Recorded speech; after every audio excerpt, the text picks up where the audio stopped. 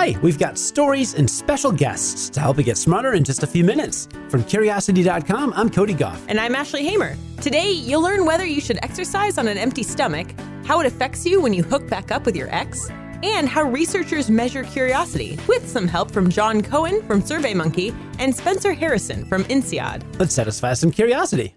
Should you exercise on an empty stomach? There's an idea called fasted cardio, which says working out before breakfast is a magic bullet for burning fat. And today, I'll tell you what science says about it. Can I tell you straight up how happy I am that you wrote about this? I'm kind of neurotic about my exercise routine, and I feel like I shouldn't be eating around the time I exercise, and that stops me from exercising, but I shouldn't let it stop me because of what you wrote about. Totally. I feel like if there's one lesson about exercise that everyone should know, it's just calm down. Just take it easy. Don't worry about the rules. As long as you exercise, you're good. That's good. So here's the basic idea behind fasted cardio. When you sleep, your metabolism keeps on ticking. So when you wake up and exercise before you eat, you've got less glucose in your muscles to use as fuel. That means your body shifts gears to burn the next best thing, fat. And multiple studies have concluded this exact thing. Exercise while fasting does burn more fat than exercising after you've eaten. Studies have also found that exercising fasted helps your body rev up its fat-burning abilities on a molecular and genetic level, which could make it easier to burn fat over time. But that's not the whole story.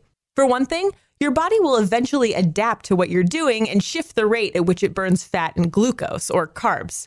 And according to some experts, there's also a risk that your body will shift its fuel source too far from glucose and start burning protein, which will make exercise recovery harder.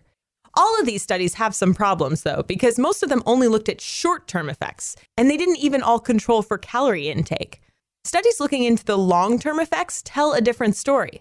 A couple studies from 2013 and 2014 each had two groups of women work out on the same fitness plan, with one group exercising while fasted and the other group exercising after they ate. At the end of each study, both groups had lost the same amount of weight, mostly fat. Overall, aside from what some professional bodybuilders say works for them, there's not much evidence to support the idea that exercising on an empty stomach helps you burn any more fat than exercising after breakfast. The key, like with any exercise regimen, is to do whatever makes you more likely to stay with it. Like what I said before, when it comes to exercise, there are a lot of rules, but there's really only one you need to follow. If it works for you, do it. This next story is about breakups and how you might interact with your ex. Quick note that this story covers some adult themes. We'll keep it as PG as we can, but now is the time to skip ahead if you're listening with your kids and you don't think they're ready to learn about this type of relationship science. For everyone else, I think we can all relate to this story. Ashley, have you ever had a friend be like, I'm just going to meet up with my ex tonight and we're going to hang out, as in hook up, one last time before it's really over? Yes, I have definitely had friends like that. And I've definitely known other people who have definitely done that, for sure. It's such a ubiquitous thing. We've all been there. And not us. Of course not. Never. No, not us. But there's kind of a stigma around it, right? Because what do you say as soon as that friend says they're going to do that? You say, nope. Bad idea. Yeah, you're like, don't do it. You're gonna get back together for like a week, and then you're gonna hate yourself, and then you're just gonna have another breakup all over again, and all the same heartbreak. Yep, you're gonna catch feels. Yep. But there's some science behind this that shows that it's really not that bad if you and your ex kind of relapse a little bit. Now, the worry that you might kind of catch feelings and want to get back together with your ex is rooted in science, because it keeps you in what researchers call the fiery limbo stage of a relationship. That's basically when you've broken up, but you still share feelings for each other. It's like the 5th out of 5 stages of a relationship cycle. Well, a new study suggests the overall effect of hooking up won't harm ex-partners too much in the long run, at least according to Stephanie Spielman from Wayne State University. She designed 2 experiments to measure the effects of sleeping with your ex, focused on participants who had recently been through a breakup. One study had participants fill out questionnaires designed to measure their emotional well-being, how attached they were to their exes, and whether or not they had tried sleeping with their exes again. And the other study targeted people who had gone through a breakup in the last 4 months, and it sorted out the participants who had either attempted or who had actually had intimate contact on any level with their exes. Well, here are the results. Yes, hooking up with your ex will increase your sense of emotional attachment to them, but that wasn't associated with any negative feelings overall. As in, it dispelled the myth that you're automatically racked with shame or guilt for hooking up with an ex. The most interesting part might be that hooking back up didn't actually seem to affect how easily or quickly the participants processed their feelings and got over the relationship. So if you find yourself feeling embarrassed over a relapse with a former partner, don't stress out about it too much. You're not necessarily sliding back into old habits. Speaking of sleeping, today's episode is sponsored by Purple Mattress. Better sleep, better you. I get more work done, and this podcast sounds a lot better when I am well rested, especially if I got a good night's sleep on a Purple mattress. The Purple mattress will probably feel different than anything you've ever experienced because it uses this brand new material that was developed by an actual rocket scientist. It's not like the memory foam you're probably used to. The Purple material feels unique because it's both firm and soft at the same time, so it keeps everything supported, but it still feels really comfortable. It's also breathable, so it sleeps cool. With Purple Mattress, you can get a 100-night risk-free trial. And if you're not fully satisfied, you can return your mattress for a full refund. You'll also get free shipping and returns, free in-home setup and old mattress removal, and it's backed by a 10-year warranty. You and anyone else who sleeps on your mattress are going to love Purple. And right now, Curiosity Daily listeners will get a free Purple pillow with the purchase of a mattress. That's in addition to the great free gifts they're offering site-wide.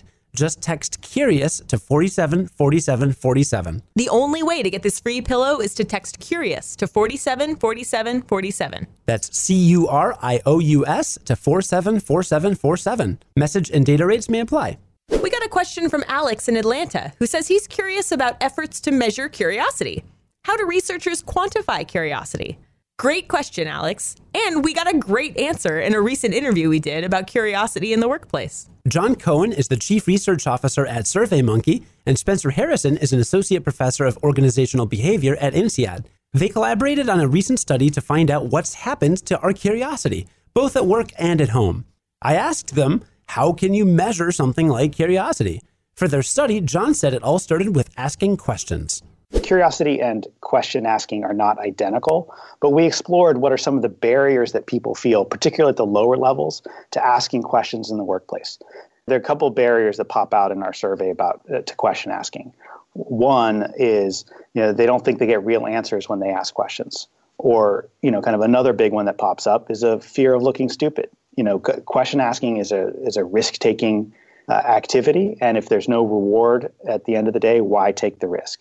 Yeah, and to build on John's point there's a variety of different ways that we can try to quantify curiosity, and people have used a host of different methods, including things like measuring infants' facial expressions, the shape of their eyes, the shape of their mouths, how they respond to surprises.